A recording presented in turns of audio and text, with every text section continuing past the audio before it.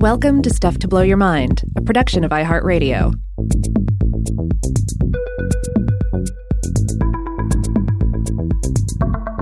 Hey, welcome to Weirdhouse Cinema. My name is Rob Lamb. And I'm Joe McCormick, and today we got a firecracker for you. We're going to be talking about Message from Space. I suggested doing this on the show after, I think it was like a week or two ago. There was one night where I was cooking, and we just wanted to put on a movie on mute, and we were looking around for various space operas.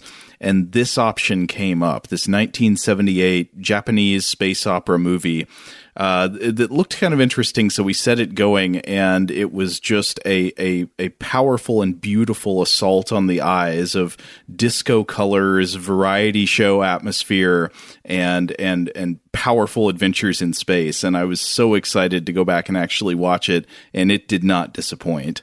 Yeah, it's a perfect selection for Weirdhouse Cinema. Now, some of you might be asking, what is Weirdhouse Cinema? Maybe you've seen it popping up in the feed of Stuff to Blow Your Mind, a science and culture podcast. Well, it is a late Friday night celebration of weird films and maybe a dash of science and culture as well. You can think of these episodes as the mysterious space nuts cast off into a science and culture podcast feed as a call to adventure for weird film fans. Okay, so let's start with the elevator pitch on Message from Space. What's the deal with this movie? Okay, it is a 1978 Japanese space opera following hot on the heels of 1977 Star Wars. And basically, this is the plot. In the Andromeda Galaxy, the peaceful planet of Jalusia has been conquered by the warrior Gavanas Empire, who then turn the planet into a weapon, like turn it into a spaceship. The Jalusians are peaceful, but they need some help. So what do? They cast out 8 space nuts, what are they, Liabe seeds, to call forth the warriors who will save them and ultimately save the Earth as well. There is so much examining of nuts in this movie. People just holding nuts up to the light and talking about their nuts. Yeah, and and it's important to note that these nuts glow. Mm-hmm. And with magic, these nuts also just randomly appear. You might be about to eat a tomato, and whoa, there's suddenly a space nut in there. You're drinking your 8th bourbon of the day, and whoa, suddenly there's a space nut in there. Yeah, so I think we should start with the obvious thing, which is that this is a ripoff of Star Wars. This came out in 1978, but it's more than a ripoff of Star Wars. It's also a very zesty expression of sets and costumes and disco love, and it has a fabulous energy to it, but it is a ripoff of Star Wars, like so many other films in the late 70s after Star Wars came out. You've got Star Crash, one of my favorites. There were a lot of different Star Wars clones created in different countries around the world. There's famously Turkish Star Wars. I know there are some others. Battlestar Galactica can kind of be thrown into this general category. Yeah. I think it is important to compare it to these other films because, for instance, Turkish Star Wars is a ridiculous film that actually takes footage from Star Wars and uses it in the film. So there's like that level of ripping off Star Wars. There's Star Crash, which Star Crash is a lot of fun. This one, let's see, it had David Hasselhoff, Christopher Plummer, Caroline Munro in it. But it's entertaining, but it also just feels kind of shoddy the whole way through. It feels very much like a ripoff. You know what I mean? Yeah, the script feels very much like a first draft. There's a great scene where the movie has Marjo Gortner in it, who is an actor with a unbelievably weird life story. He was like a child tent revival preacher when he was, 7 years old or something. And then he dropped out. I think he went into the hippie movement and tried to emerge and to have an acting career. So he's in this movie as as a space hero who's got like a ring that blasts people with lasers. And there's a great scene where he's fighting a bad guy and he says, "These deadly rays will be your death." Yeah, it's a fun film in and of itself. But I feel like it is important to sort of to pinpoint Turkish Star Wars and Star Crash, and then talk about Message from Space, because Message from Space, again, very much trying to cash in on the Star Wars craze, but is weird enough in its own right.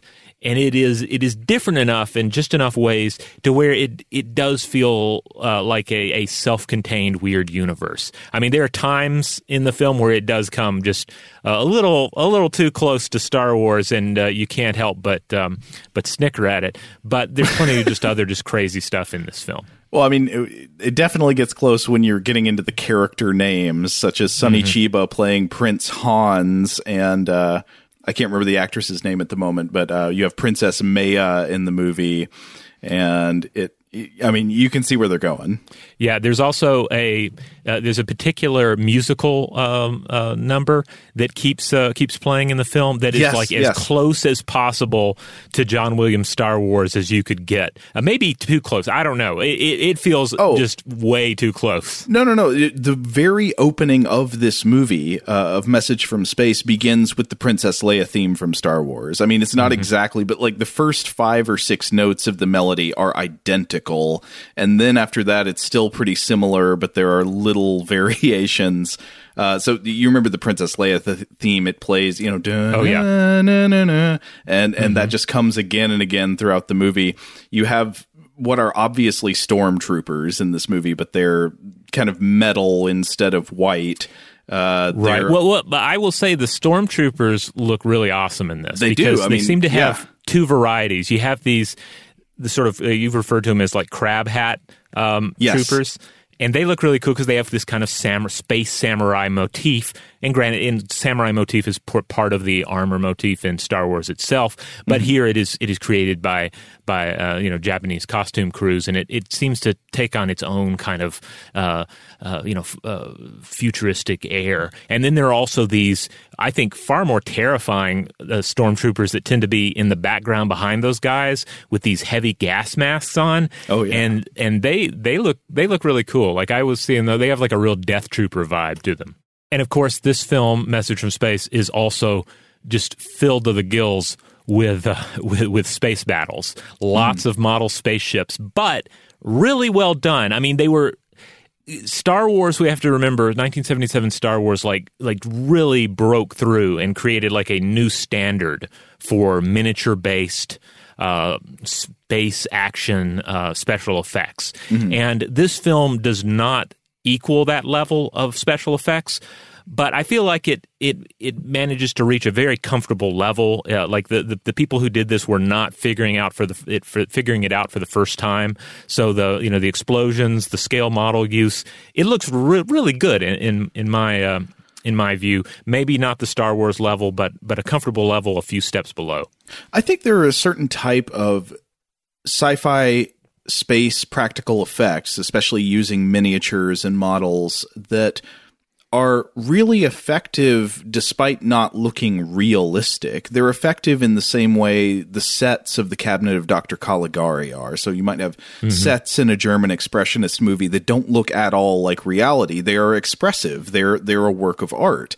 And the special effects in these types of sci-fi movies, I think, are sort of like that. They're, you're not going to think, wow, is that a real spaceship flying through space? But they're beautiful nonetheless. Yeah, and I'll say two other things. One about just the way the sets are fantastic in this film. They're huge, and they often feel like, what if you had a Star Wars or a Flash Gordon, space opera set, and then a disco paintball bomb went off, and colored everything. You feel like you're in a kaleidoscope at times. Yes, if you throw all together Star Wars, disco, 70s variety show, and Japanese decorative motifs all together, and it creates something that is really fabulous to look at throughout. I'll also say that all of the acting in this film is terrific. Everybody seems to be playing their character as if that character is consistently slightly too drunk. And it's fabulous. It creates this kind of unhinged vibe. It also, there are plot choices that seem to work well with this with this kind of vibe, because generally in a film, I'm trying to remember the exact, prescribed structure. When do your characters usually get the call to adventure, and when do they accept that call to adventure? Oh, well, in the classic story, you would say in Star Wars, it's the hero's journey, right? It's very Joseph Campbell inspired. So I don't know. 15 minutes in, the hero gets the call to adventure, and then he initially rejects it, but then there's a turning point that burns a bridge to his past, and then he has to come back and accept the call the second time. Yeah. Meanwhile, Message from Space, most of the film is devoted to people slowly receiving the call to adventure and then even more slowly accepting that call. I don't think all calls to adventure have been received and accepted until like the last 20 minutes of the film. Oh, yeah. Sonny Chiba doesn't show up until like 20 minutes until the end. I can't believe it. And the hilarious thing is, so you take an actor who's as charismatic and wonderful as Sonny Chiba, and you say, I think the way we should show him is like behind a bulky helmet, so you can't really see his face in a scene that's like shaded with a red gel. So in fact, you can't really see anybody's face. Yeah. It's like a really, really sad, just abuse of Sonny Chiba, but I don't know. It works nonetheless. Well, before we get into a more detailed discussion of who's in this and who made it, why don't we have just a little splash of the trailer audio here?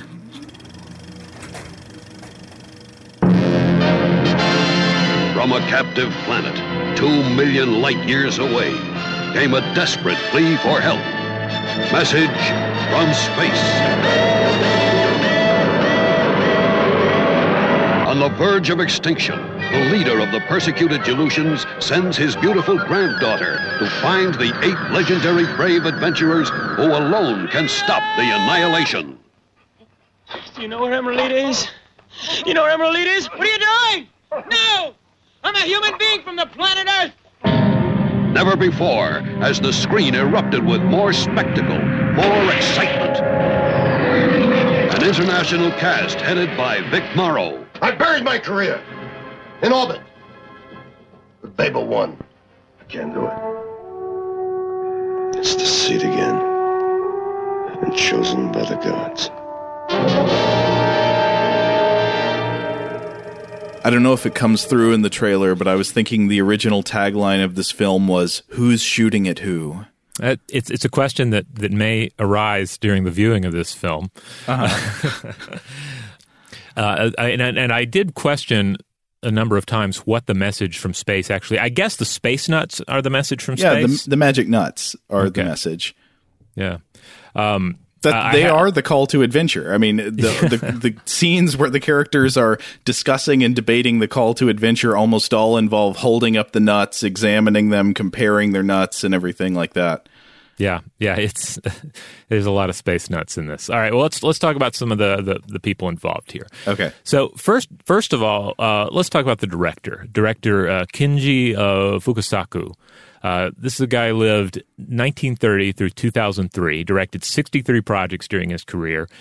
And some other titles might jump out to more experienced Japanese cinema fans, but I think the big one here is probably the movie Battle Royale, which came out in the year 2000. Oh, I had no idea this was the same guy. Yeah. This was a film, it was kind of like a pre-Hunger Games Hunger Games thing, kind of a mashup of the ideas in Hunger Games and Lord of the Flies, in which a futuristic Japanese government captures a class of ninth grade students, ninth graders, and forces them to kill each other. I think there's some kind of implication that this is an expression of political authoritarianism. It's like there's an evil fascist government, and the way that they keep the people pacified, I guess, so you keep the people from rebelling, is to force one class of ninth graders to kill each other on an island. Yeah. I'm not sure exactly how that works. It seems to connect to some bread and circus ideas, but and still not quite clear. Yeah, I mean, it was a controversial film upon its release, but it was highly successful. One of the top 10 highest grossing films in Japan, I understand, and a hit around the world. It's one I remember watching at some point after its release when it kind of made its rounds over here in the United States. Mm-hmm. But yeah, it's an interesting film, and the other interesting thing is he directed it at age 70. Like this was really late in his career and in his life when he puts out this film that I think is his greatest achievement in terms of reaching an audience and probably saying something too about about the culture and government. I have a feeling it probably speaks more to Japanese film fans than it does to Western fans, unless they're super up to snuff on stylistic choices and the voice of Japanese cinema, etc. But I remember still finding it to be an interesting and disturbing film. I also noted, looking around at IMDb, that he directed the PlayStation 2 horror game Clock Tower 3. Do you remember this one, Joe? I never played this. I never had a PlayStation 2 when I was younger. Well, I had one, and I definitely played this game. It was a weird survival horror game. Your character doesn't even have a weapon most of the time, so it's a lot of running away from and hiding from monstrous killers. Okay. Kind of Soma-like, where you're not really fighting, you're just hiding? A bit, but more of a horror theme, like more of a, this thing is looking for me, and you would like try and distract it with other things in your environment. So a bit of that. Like it definitely has connections to other survival centered horror games that came out in its wake.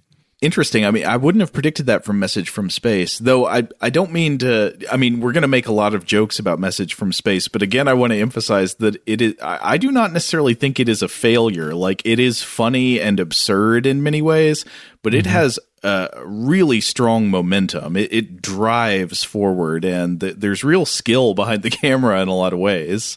Yeah, it's consistently entertaining. It's hard to look away, and all the performances are wonderful in their own right. So let's get to one of those performances. Question. Okay, what if you made a Star Wars movie, but the hero of the movie was Carl from Aqua Teen Hunger Force? Because that's what we've got here, basically. Yeah, we have Vic Morrow as General Garuda. Which is a great name as well, but tying in an Asian mythical creature into his title here. Vic Morrow. I guess you would describe him as Carl-esque. You might describe him as Rousdower-esque, yes. Or what's the name of the actor? Your hero from Halloween 3, Season of the Witch. Oh, Tom Atkins. Yeah, it has kind of a Tom Atkins vibe as Strawberry Burt Reynolds. Yeah. So you've probably seen Vic Morrow in something. He was a staple of film and television for decades, from a small part in 1955's Blackboard Jungle to the tragic 1983 production of Twilight Zone the movie, in which a helicopter accident claimed his life and the life of a couple of child actors as well. But prior to that, he was involved in a lot of mainstream, often TV projects and often international projects. And I think I probably know him best from some of his appearances in international B movies. Of particular note, there was both of them directed by Enzo G. Castellari. The first is 1981's The Last Shark, which is a Jaws ripoff, an Italian Jaws ripoff, in which Morrow basically plays Quint from Jaws. This is funny because it hits on the two big ones. Which movie do you think was ripped off more, Star Wars or Jaws? They're maybe the two most ripped off movies in history. Oh, maybe add on Aliens, those three. Yeah. I feel like it's got to be Jaws, because with Jaws, all you really need to do is get some people in swimsuits at the beach or out on the water, and you just have that one special effect you've got to shoot for. But the special effects threshold is I feel higher with Star Wars. I don't know. I mean, there's a certain threshold with shark movies, and The Last Shark does not appear to pass it. They have a shark puppet that does not look good, folks. It has a kind of funny bulge in its neck that gives it an almost frog-like throat sack kind of appearance, but could also be interpreted as just a jowly old man. Yeah, and I also remember in this one, again, it's very Jaws-esque. Like it feels very much like a remake in many respects. But there are scenes where the shark is like attacking a boat, and it's like an explosion. Like they clearly just set off an explosive device in a boat to show what the shark's attack would do. Mm-hmm. There are good scenes like this in Message from Space too, though, with scenes where things just blow up for no reason you can tell. Something gets like hit with a sword and it blows up. Yeah. Yeah, if you like explosions, you will love Message from Space. But wasn't there was another Castellari movie? Oh, yeah. He directed a film titled The Bronx Warriors, which is fabulous. It was featured on Mystery Science Theater 3000 back in the day.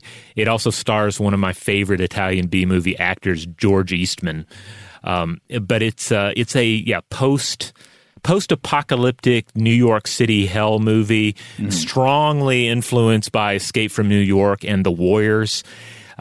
It's a fun one to watch because they filmed a lot of it in New York City. So if you have enjoyed going to New York in the past and hope to return in the future, like me, or perhaps you live there, it's a fun one to watch because they filmed some key scenes out on Roosevelt Island, and you can go to Roosevelt Island today. You can take you can even take the cable car over there, and you can see some of the very places they filmed, including the Renwick ruins, which look the same today essentially as they looked when they filmed The Bronx Warriors. I've never thought of this before, but somebody should put together a B-movie tour of New York.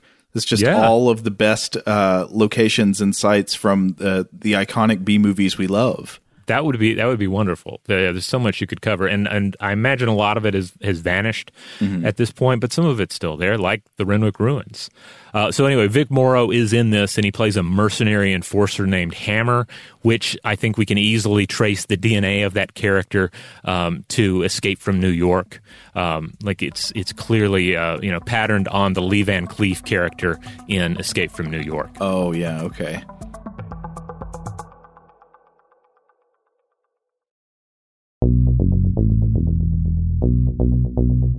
Now, maybe we should mention a few more of the actors. Of course, we've already talked a bit about Sonny Chiba, who is a fabulous actor. I think a lot of American audiences might know him best for some of the later performances in his career in American movies. Like he was in Kill Bill Part 1, playing Hattori Hanzo. He's fabulous in that part. He's also got a part in The Fast and the Furious 3, Tokyo Drift, which is a beautiful fantasy film. I was going to ask you about this because I haven't seen any of the Fast Furious movies, but I know you were a connoisseur. I would say, and I'm not the first to observe this, other people have said the same, the best thing to do with the Fast and the Furious movies is stick to the odd-numbered ones. So, like, the first one is bad, but it has a very seductive place in history. It evokes this just like pre-9/11, new millennium kind of thing where everything was a little bit sweaty and orange and like, I don't know, we were just going to be racing cars for the rest of eternity. It's also, I think it's about stealing DVD VCR combos. Okay. And then the second movie, I don't remember, it's just like a crime car movie. It doesn't have Vin Diesel in it, so it loses a lot of the appeal. Then the third one decides it's very different. The third one suddenly becomes kind of an otherworldly fantasy film set in Japan. It has a great villain named the Drift King who has this perfect villain face. He's wonderful. And after I saw that one for weeks, I was just boy crazy for the Drift King. And then the fourth one's no good. The fifth one, then The Rock shows up and things really get moving. But I would say actually of the entire series, the third one is my favorite, even though it doesn't have Vin Diesel in it. Which one is Tokyo Drift, though? That's the third one. This Tokyo Drift. That's the one with Sonny Chiba. And it's centered around a scooty thing you do with a car, right? Yeah. It's like what a Tokyo Drift is? It is about drifting. Drifting is the major theme of the movie, and it's about how you make a car move laterally to the direction the wheels normally go in. Okay. Yeah. And so he plays a villain of some kind, or a heavy, or a wise hero? He's like I think he's a mafia boss, basically. Okay. Well, that makes sense. But Sonny Chiba's he's a wonderful actor, amazingly charismatic, just a fantastic. You can't take your eyes off him on screen. And it's again, I feel like it's kind of sad in this movie that he doesn't show up until toward the end, and even then, he doesn't get a lot of close-ups, and he's behind a lot of just equipment that's around his face. I just feel like you have Sonny Chiba on cast, you should give him a little more intimacy. Yeah, because make no mistake, Sonny Chiba was an international martial arts star. Like he was very much a guy who made a huge name for himself in Japan, and then and then was able to cross over into America. Like one film of note is 1974's The Street Fighter, which went on to become like a big grindhouse hit in the United States. It's notable for a number of reasons, mainly because it's just Sonny Chiba, kicking butt the whole time. But it features X-ray finishing moves, where like he punches somebody, and then it's an X-ray footage of that skull cracking, which is fabulous. This is something that I think would much later get picked up by the Mortal Kombat video games. I was going to say that gets used in other films as well. But it's a great special effect. That's really good. Now, one of the other performances that I would like to call out from this movie is the actress playing Princess Maya, Peggy Lee Brennan, who didn't really do much else. I looked her up. She was in an episode of MASH. She was in a few movies. She didn't have a very extensive film career, but she has the most joyful, rambunctious Penny Marshall, Laverne, chipmunk energy in this movie. Yeah, it might be my favorite performance in the film. It's very spunky, and like all the performances, it feels like the character is consistently just a little bit too drunk, but in a good way. Like every time she's on the screen, there's this kind of manic energy that works really well. She brings an energy to the room or the spaceship cockpit, whichever it may be. Oftentimes in this film, you have to stop and ask yourself, am I supposed to be in space right now? Because you'll feel like you're in an overly decorated homeroom in a high school, or some other strange location. But at any rate, anytime Peggy Lee Brennan is in the room, it's going to be fun. Peggy Lee Brennan is never on the mix setting. She is always on the liquefy setting. Yeah. Now, another star of note, a huge star of Japanese cinema, and also a crossover star in this, is Hiroyuki Sanada playing Shiro the Rough Rider, one of the two Luke Skywalkers in the film. Yes. He would go on to become a major Japanese star. He starred in such major Western productions as The Wolverine. He's in HBO's Westworld. He's in Sunshine. He's in Avengers Endgame. He is going to play Scorpion in the next Mortal Kombat movie that they are making. And the crazy thing about him is you look up pictures of him, and he's like, super handsome Japanese actor. He is 60 years old and looks like he's maybe 35 or something. This guy has to be a vampire. That's my only guess. He drank from the Keanu fountain. Yeah. Like Sanada is he's keeping it together. He is my new aging hero. Like I want to age like Sanada does.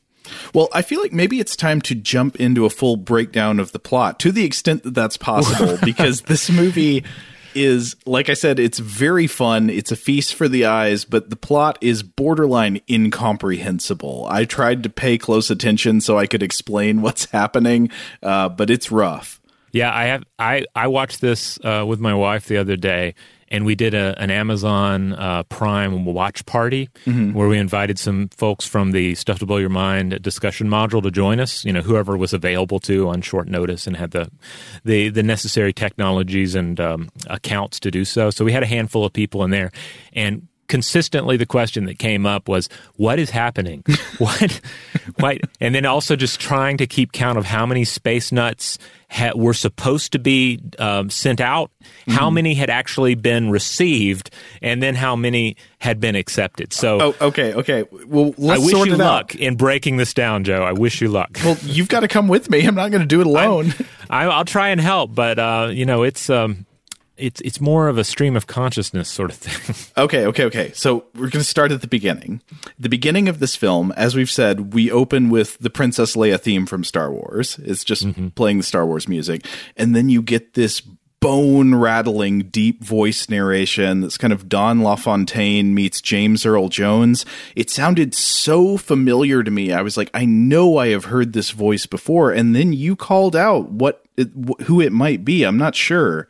But did you look this up? I haven't looked it up, but there's this. I've looked it up in the past, but basically there was this cool mix that I came across several years ago that took some audio samples from an old solar system documentary in which this very smooth, velvety voice is talking about the rings of Saturn. It sounds exactly like the same guy, so I really wonder if it's the same narrator. But anyway. The narrator explains the situation here almost as if the opening narration could have been a text crawl that goes across the screen. And so what's covered in this narration? Well, we find out that what you're looking at the beginning is the planet Gelucia, which I have to say does not look inhabitable. It looks like a rocky hell without an atmosphere. It reminds me of the caves of Mars in Santa Claus versus the Martians, because you also have an old guy who's a lot like Chochum in Santa Claus versus the Martians, who in Santa Claus versus the Martians, he's talking about the children of Mars. They have no Santa. And in this, he's talking about all the bad stuff that the Gavanas are doing to them. Right. So the Gavanas are bad. They have conquered the planet Gelucia. We're told that the Gavanas are steel-skinned. So we mentioned earlier they're like stormtroopers, but instead of white armor, they've got this like metal and green armor. And they have silver paint on their skin. Yes. And then there is a tribe of people who wear wreaths on their heads, just like leaves. And I guess these are supposed to be the Gelucians. They're kind of space druids in a way. They don't like being conquered by the Gavanas. I think maybe the Gavanas are going to kill them eventually. I wasn't exactly clear on that, but they want to get rid of their Gavana problem. So their leader is a guy I think named Kido. He's also just called Grandfather. So usually he's Grandfather.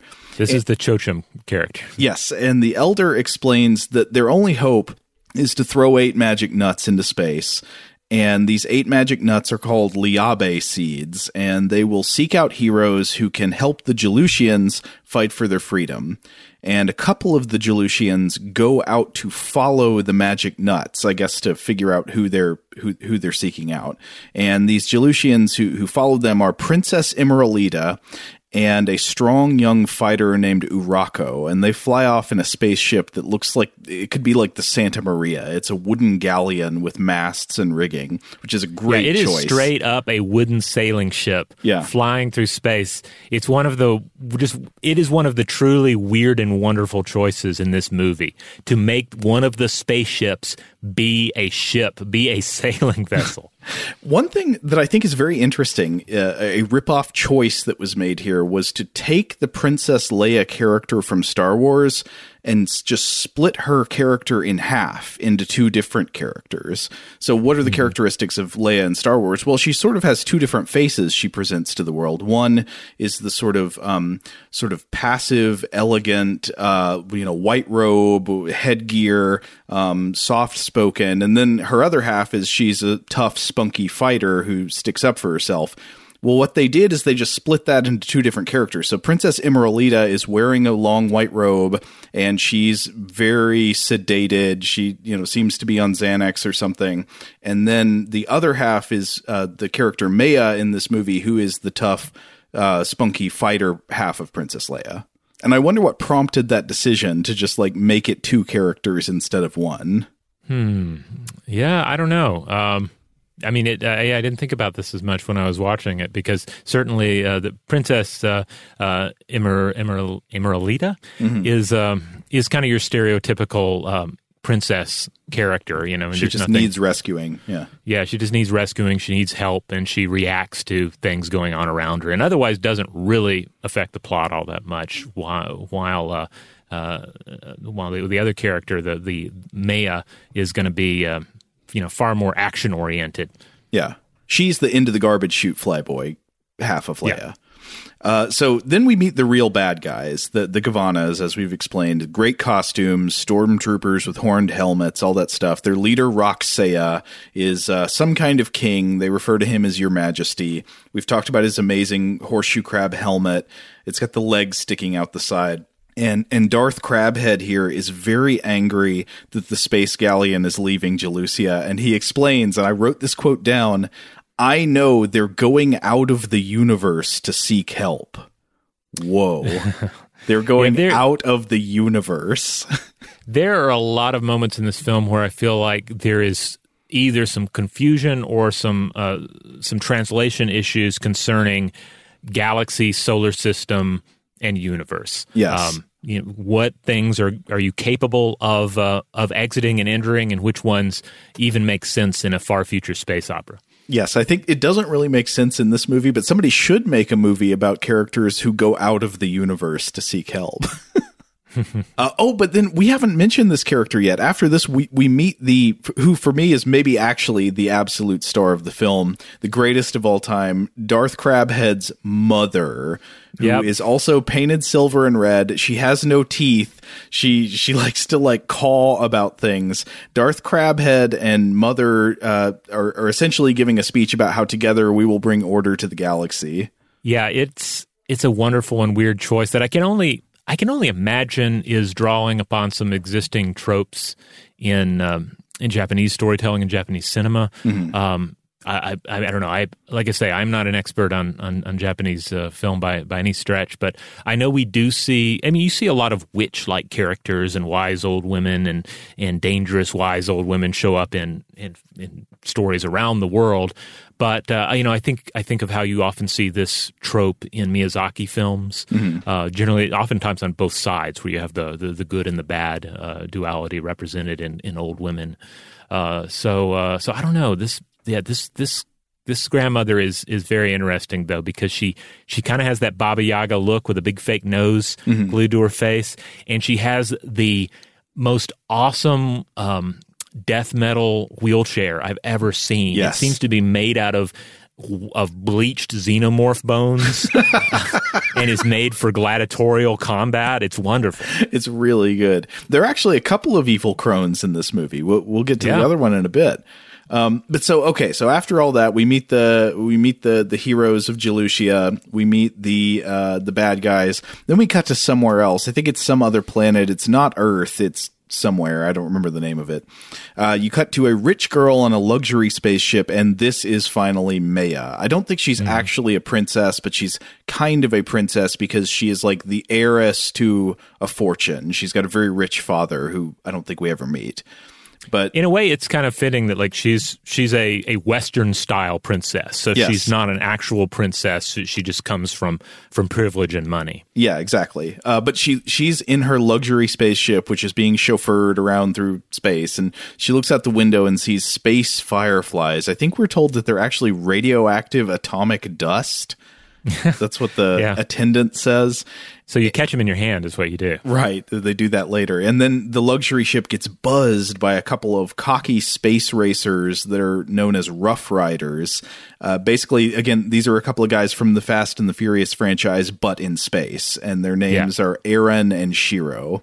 Yeah, and Shiro, of course, is played by Sonata, and the other one, I looked him up. He's basically an American or Western actor that had some other credits, but not. Clearly, I didn't add him to the notes, so he didn't impress me all that much. Yeah, he didn't really stick in the mind. No offense if you're listening, but. Maya, we find out, is also a Rough Rider at heart because she does not want to be sitting there in the chauffeured luxury spaceship. She tries to grab the wheel and race around with the other two guys. Mm-hmm. As I said earlier, she has for some reason, she really reminded me of Penny Marshall from Laverne and Shirley. Yeah. But anyway, the Rough Riders, Aaron and Shiro, end up crashing their ships while they are playing chicken with the space police. And when the two of them get out, they jump out of their ships with fire extinguishers and start dousing them.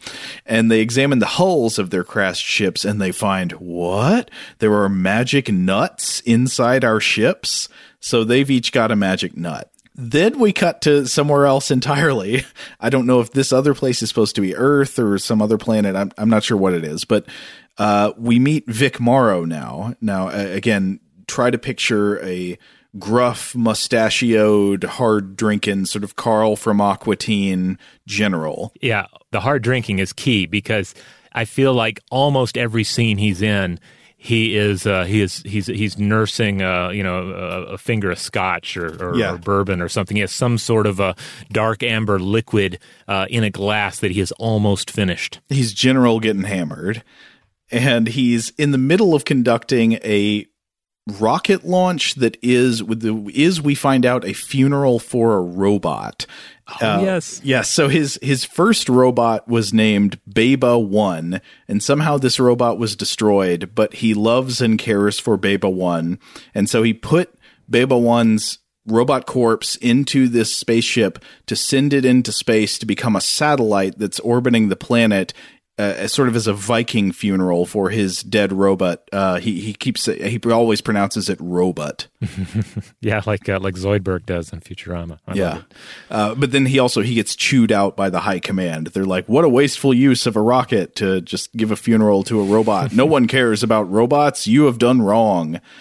But this does actually... But he loves robots. He is a friend to robot kind, as Beba 2 points out. And I got the sense more than friends. I feel like this is a romance. Yeah, I agree. Beba 2, so he's got a new robot. It's Beba 2. Beba 1 was the one that's a satellite now. And Beba 2 is constantly saying, like, you have done us such an honor. You've been so kind to robots. And so later, General Garuda is getting drunk in a bar. As we mentioned, he's getting drunk in every scene he's in. And he finds a magic nut in his whiskey. Mm-hmm. Now, I have to say also, this bar that he's in is kind of the highlight of the movie. Imagine a really raunchy disco Mos Eisley cantina with variety show fire underneath it. Yeah, it's quite a scene. It was I think it was the first scene where we were like, oh yeah, this movie's got it. Like this one is definitely setting itself apart from Star Wars. Yeah. And so they Garuda and Beba 2 go outside, and Beba 1 looks up and sees something in the sky, and he says, look, Beba 1 has now become a star. And Vic Morrow's like, forget it, Beba 2. And Beba 2 says, Beba 2 cannot forget. No robot can forget your kindness to robot kind.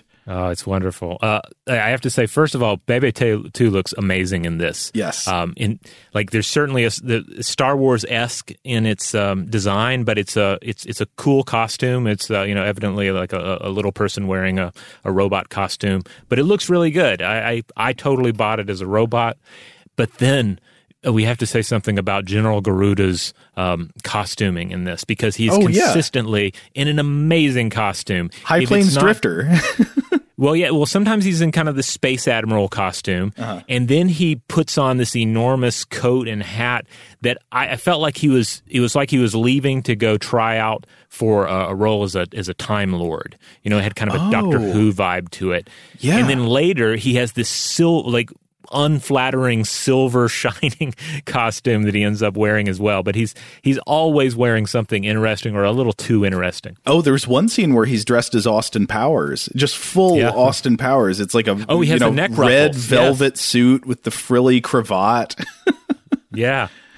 But so we got to go back. We got to do it in order. So somebody else finds a nut. We've got to chart all of the nut findings. This shady guy named Jack, who I don't remember how we meet him. I guess he's friends with the two Rough Riders who are trying to earn money now to repair their ships.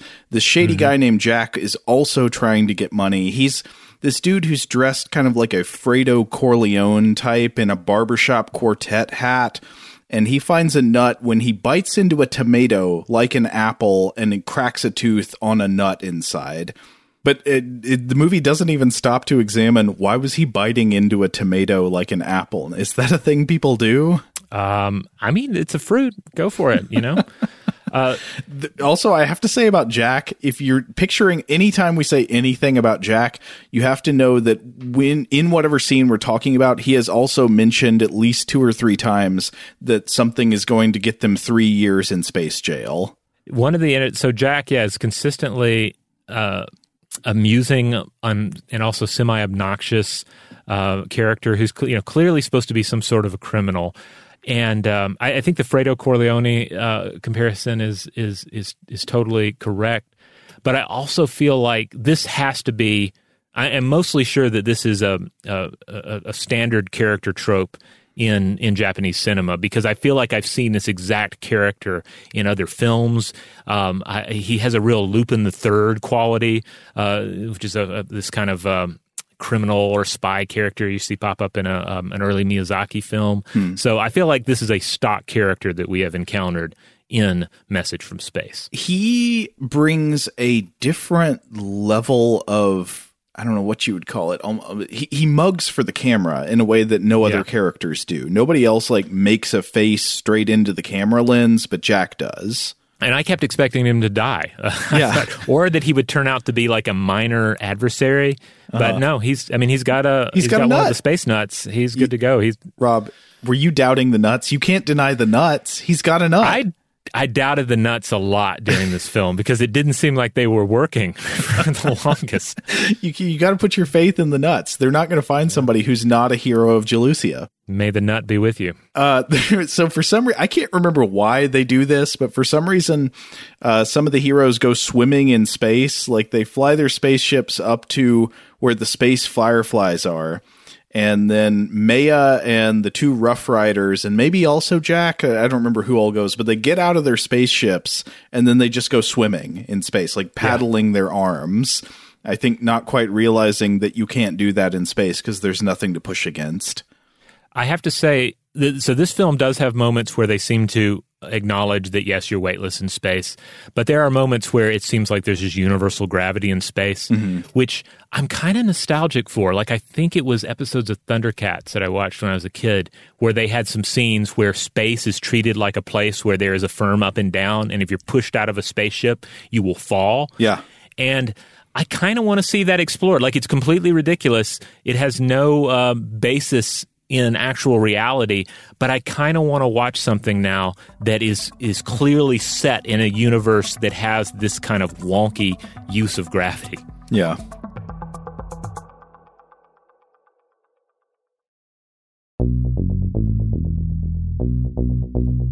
Okay, so at this point in the movie, we are sort of assembling the nut heroes. Like, all the nut heroes are getting together and meeting one another. So we have Princess Emeraldita and Urako, the Jelusians from the beginning. They meet up with the two space racers, Aaron and Shiro, with Jack, the Fredo Corleone creep, with Maya, and with General Garuda and Beba too. So they're all together now. Mm-hmm.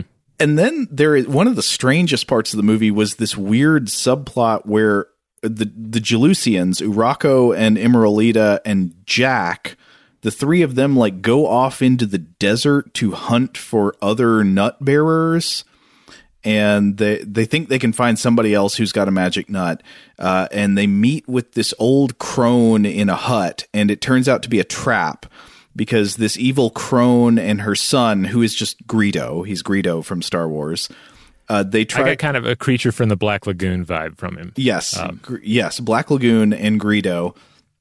They try to kill Urako, and then they're going to force Emeraldita to marry her Greedo son. She explains, he was born on the planet Pluto. No one loves him. Yeah, I love that. Like, his whole weird appearance is based on the fact, well, he was born on Pluto. Okay. So, oh no, Emeraldita's going to have to marry the Greedo son, but then Imperial stormtroopers burst in. They just kick through the wall and they kill Greedo and they kidnap the crone and Emeraldita. And Urako is left behind. He's left for dead, but you find out he's still alive. Mm-hmm.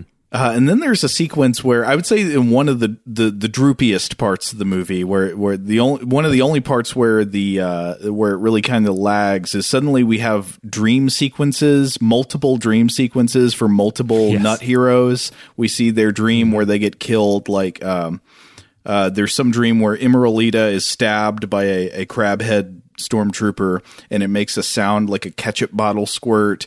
And we find out it's just all the different nut heroes like Maya and the Rough Riders hanging out in this house together, and they're all having the same dream. Yeah. Though it is in the sequence that we first see Maya in a new outfit where she's dressed like Luigi, and I like that. But then we cut to the bad guys. So Roxea, remember Darth Crabhead, and his mother. They have Princess Emeraldita and the Crone on their spaceship. And Roxea and Mother use a machine to mind read the Crone, and then through examination of her memories, they see planet Earth, and they immediately decide, we must have planet Earth. We must conquer its beauty. Yes, this green planet. Yeah. They refer to. Yeah. So they fly the planet Jelusia itself through space to Earth. There's like a part where it shows the planet just kind of like farting. It's like all this green gas is coming out of one side of it, and that's making it fly through space, and then it reaches Earth, and they fight a big battle. Yeah, and it is a big battle. I mean, there are at least 2 huge space battles in this picture, and this is one of them. And it's great. It's the use of scale models and explosions, like actual fireworks. Except most of the time they look pretty good. You don't get that sort of bad Gamera movie effect where like an oversized flame is melting a toy truck. Right. Yeah. I mean, I thought the space battles look pretty good in this film. But it's a huge battle. It's wonderful. And of course, Earth loses. The Gavanas win. And the Earth, suddenly the movie gets very weirdly, like the scope changes. We get this geopolitical view and everything moves very fast. And we learn about, is there narration? I don't recall. Somehow we learn about there's a new sort of a premier elected to govern all of Earth. And this guy, he comes to, General Garuda, Vic Morrow, is now on Earth, still drinking. I think he's just like in a restaurant somewhere drinking. And this guy comes to him and he's like, Earth is on the verge of annihilation. We can't let that happen. We need your help. He appeals to General Garuda not to abandon his magic nut responsibility. And then meanwhile, I don't remember exactly how this happens, but some of the other nut heroes crash on a red planet that is not Mars. They say it is part of the Bernardi star system. They don't explain what that is. But here they finally, in the last act of the film, meet Sonny Chiba. And the deal with Sonny Chiba is he's playing a good Gavanas guy. So he's the same species as the steel-skinned guys who are conquering everything, but he's a good one. And his name is Prince Hans. He explains that he is heir to the Gavanas throne and that Roxea was my undoing. Yeah. So he has like a horn broken off on his helmet that helps signify all of this. Right. So I guess he joins, and somehow we find out he's a nut hero as well. And then we cut back to the bad guys. So I think the Earthlings have like 3 days to negotiate terms with the Gavanas for their surrender. And the person chosen to go up to negotiate with Darth and Mother is Vic Morrow, is General Garuda. He gets sent up. He's decked out wearing the full Austin Powers outfit. And for some reason, the bad guys at this point have Vegas Jack captured. And one of them insults him somehow. Like the crabheads start laughing at Vegas Jack. And this makes Vic Morrow like incensed, and he stands up for Jack's honor because he is an Earthling and challenges an entry-level stormtrooper to a duel, which is one of the strangest parts of the movie.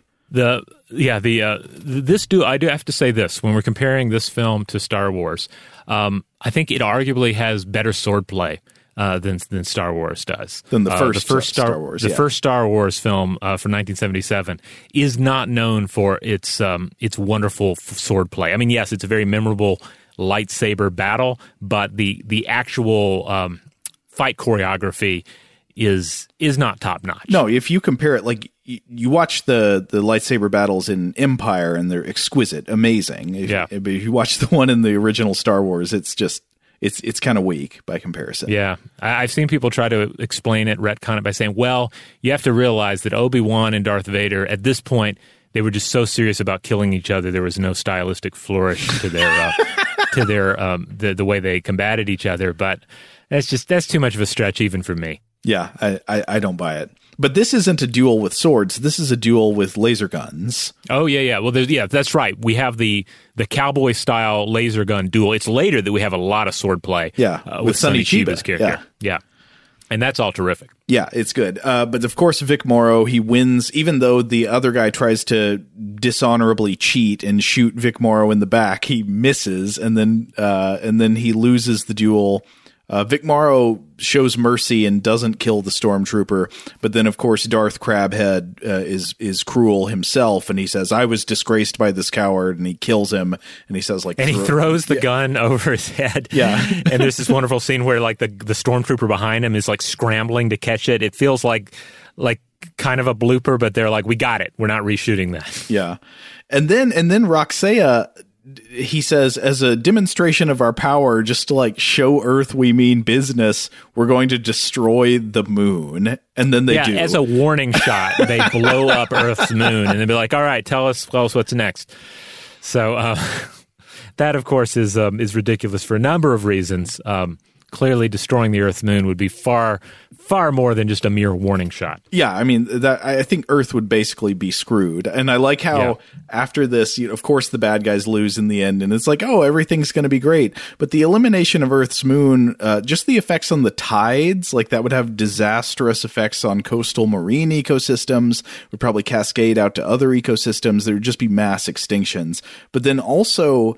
I was reading an article about this on the Royal Museum's Greenwich website that was addressing what might happen if there were no moon. Without a moon, it seems like the Earth's tilt on its axis as it goes around on its orbital plane might not be stabilized. So suddenly, like, you might not get seasons, or the seasons wouldn't be consistent, and you just have like ridiculous, unpredictable levels of climate change. It would, absolutely decimate life on Earth. And then also, doesn't the Gavanis planet blow up in close proximity to Earth? Oh, yeah. We haven't even talked about like the fragmentation of what would happen if you blow up the moon, blow up this other planet. So I think not the most plausible part of the movie. Yeah. So eventually, through some other plot machinations, all of our heroes end up getting captured by the Gavanas, and we learn that there was a traitor among the Nut heroes, and it was Urako, the Jalusian warrior from the beginning. I was so utterly shocked that it wasn't Jack. I just knew it was going to be Criminal Jack there. I even called it. I'm like, it's Jack. It's got to be Jack. But it wasn't. No, Fredo was loyal. I knew it was you, Urako. And but then Urako, he like his heart is melted when he sees the nuts again. They all like talk about their nuts and hold the nuts up, and he discovers that Beba 2, the robot, has his own nut. And it seems like the fact that even a robot could have a magic nut melts Urako's heart, and it turns him back to be loyal to the Nut heroes again. Yeah. So he's ultimately a terrible traitor because he barely betrays his side, Yeah. So then there's a big battle. All the heroes are trying to escape, and it comes down to a duel between Hans, played by Sonny Chiba, and the bad guy, Roxea, the Darth Crab. They have a great sword fight. Hans calls Roxea a dog that deserves to die. And it's kind of hard to explain what's going on with their swords. So they're not lightsabers. They're just regular metal swords. But whenever they stab someone with one of these metal swords, a flash of colored light shoots out. So I'm not sure exactly how these things are supposed to work. Some sort of light injection saber or something? Yeah. But of course, Hans wins. Sonny Chiba stabs Darth. He throws him out the window, like literally smashes through the glass. And I don't know if they're supposed to be in the vacuum of space or on Jalusia. I guess it's on Jalusia, but Jalusia doesn't look like it has an atmosphere once again. And then finally, they're escaping the planet Jalusia as it's exploding, and they see the grandfather from the beginning. Remember him? And he's like, Immoralita, do not weep at my death. He says, you young people, you have to find another planet. You got to go to another corner of the stars and find a new planet, establish a civilization where joy and peace will reign. Sounds easy. Yeah. I mean, that would be the sequel, I guess. But I mean, also it does tie into this... If we're to discuss the themes of this movie, granted, this one's a little light on thematics, I think, but for the most part, it's saying war is bad, peace is good. And you should focus on building a peaceful future. I feel like these vibes are fairly obvious in this film. I think there's something about redemption, too. We see redemption of Urako after the robot nut melts his heart. And then we also see a redemption for Vegas Jack. Like, he's kind of a heel most of the movie. But then in the end, he comes through and he's a good guy. And he wants to be a part of building the new Jalusia. And Emeralita tells Jack, the Fredo character, that he would be wonderful on the new Jalusia. Everybody's going to Jalusia. And it's going to be great. And then finally, one of the best moment at the end of the film, I thought, was that Beba 2, the robot, somehow his hand gets blown off. I don't remember how that happens, but he laments that he can't go back to Earth to get a purple heart for his wound. And then Vic Morrow's like, forget about your purple heart. There are more beautiful dreams in space, so keep your eyes on the stars. And that's pretty much the end. There's never a dull moment getting there, though. It's you're confused at times, but you're always entertained. Let's see. So we've discussed some of the themes in this film. We've discussed some of the science already about the idea of destroying Earth's moon as a warning shot and how devastating that would be. Yeah, you destroy Earth's moon. That's not the warning shot. That's pretty much that's done the death blow.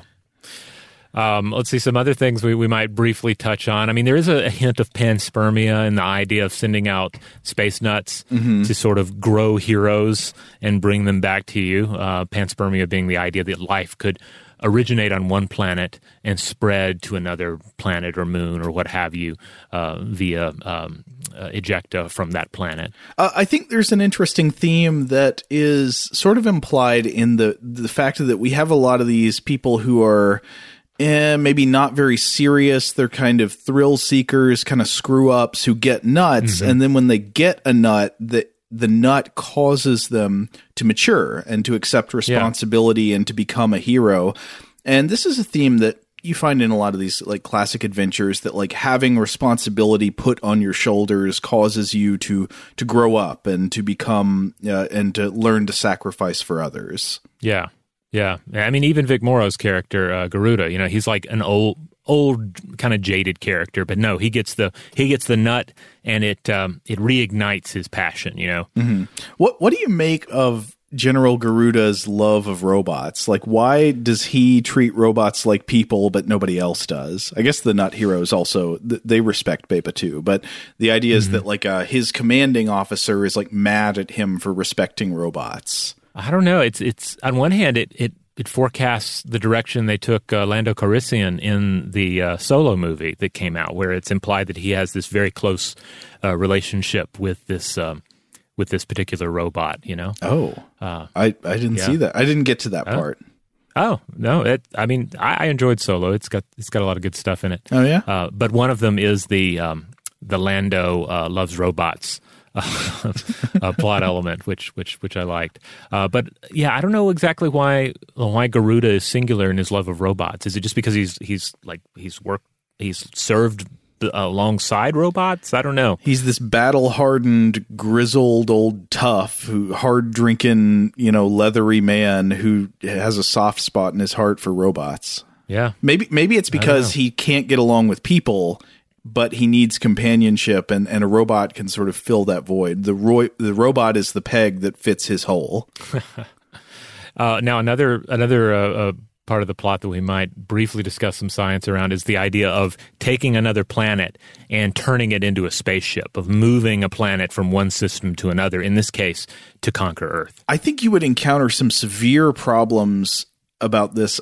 So the idea is clearly that there's a reaction engine. It's like throwing gas off one side of the planet, like a rocket, to move the planet. I don't know how much gas you'd have to throw off to like move a planet at a reasonable speed to get there within people's lifetimes and to leave the gravity of the host star. It seems like actually the more reasonable proposition would be to move the star, and most of the propositions I've seen over time to navigate around space like that are actually to create stellar engines, not planetary engines. Like one idea, I don't know if this is actually all that plausible, but one that's at least been proposed is something called a Shkadov thruster, and that would be something that would be built by like a Kardashev level 2 type civilization that creates this giant mirror that you would put on one side of a star that would reflect the radiation pressure that the star puts out back at the star, thus moving it. And then, of course, if the star moves, it carries with it everything that's orbiting around it. So you could at least potentially, in theory, move a whole solar system somewhere else that way. So scientifically grounded is what you're saying. No. So, Message from Space, wonderfully weird, very watchable, entertaining film, ultimately very lighthearted. Like my son, who is in third grade, he didn't watch all of this, but he came in for a little of it, and he was loving it. He was like, "This is great! Look at all these spaceships." Yeah. So if you want to check out Message from Space yourself, it is, as of this recording, available on Amazon Prime, at least in the United States. You can stream it there. You can also pick it up as a very nice DVD or Blu-ray with some wonderful cover art. So there are numerous ways to watch Message from Space, to receive the message from space, and we recommend it. Mother commands you. Yes. All right. Well, we're going to go ahead and wrap up this episode of Weirdhouse Cinema right here. Obviously, we'd love to hear from everybody about this. What are your thoughts on Message from Space? Do you have some additional thoughts on Japanese cinema? Perhaps you're super immersed in the realm of Japanese cinema, and you have some thoughts on some of the things we pinpointed in this film. Do you have a favorite Star Wars ripoff? Yeah, favorite Star Wars ripoff, favorite Sony Chiba film. We'd love to hear your thoughts on any and all of it.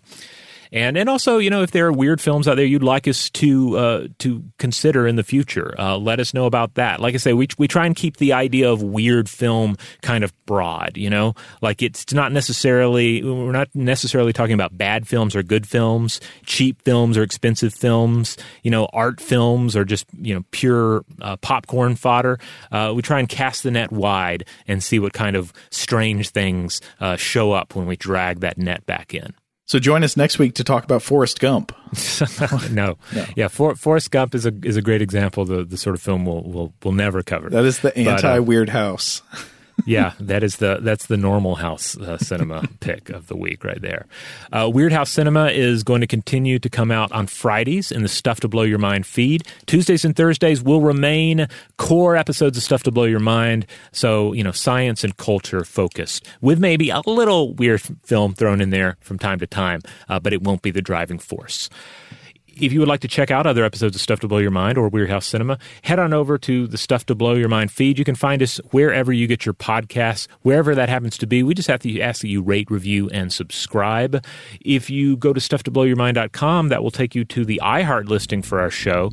And if you click on Store on that page, you'll go to our T-shirt store, where we have several different designs, our logo or some monsters. There's a really cool new one that was put together by a listener that has this Pandora theme going on. So it's Pandora opening her box, and out of it all of these strange and challenging ideas are emerging, as well as some mythological motifs. That's a real fun one. I recommend you check it out. Huge thanks, as always, to our excellent audio producer, Seth Nicholas Johnson. If you would like to get in touch with us with feedback on this episode or any other, to suggest a topic for the future, or just to say hello, you can email us at contact@stufftoblowyourmind.com.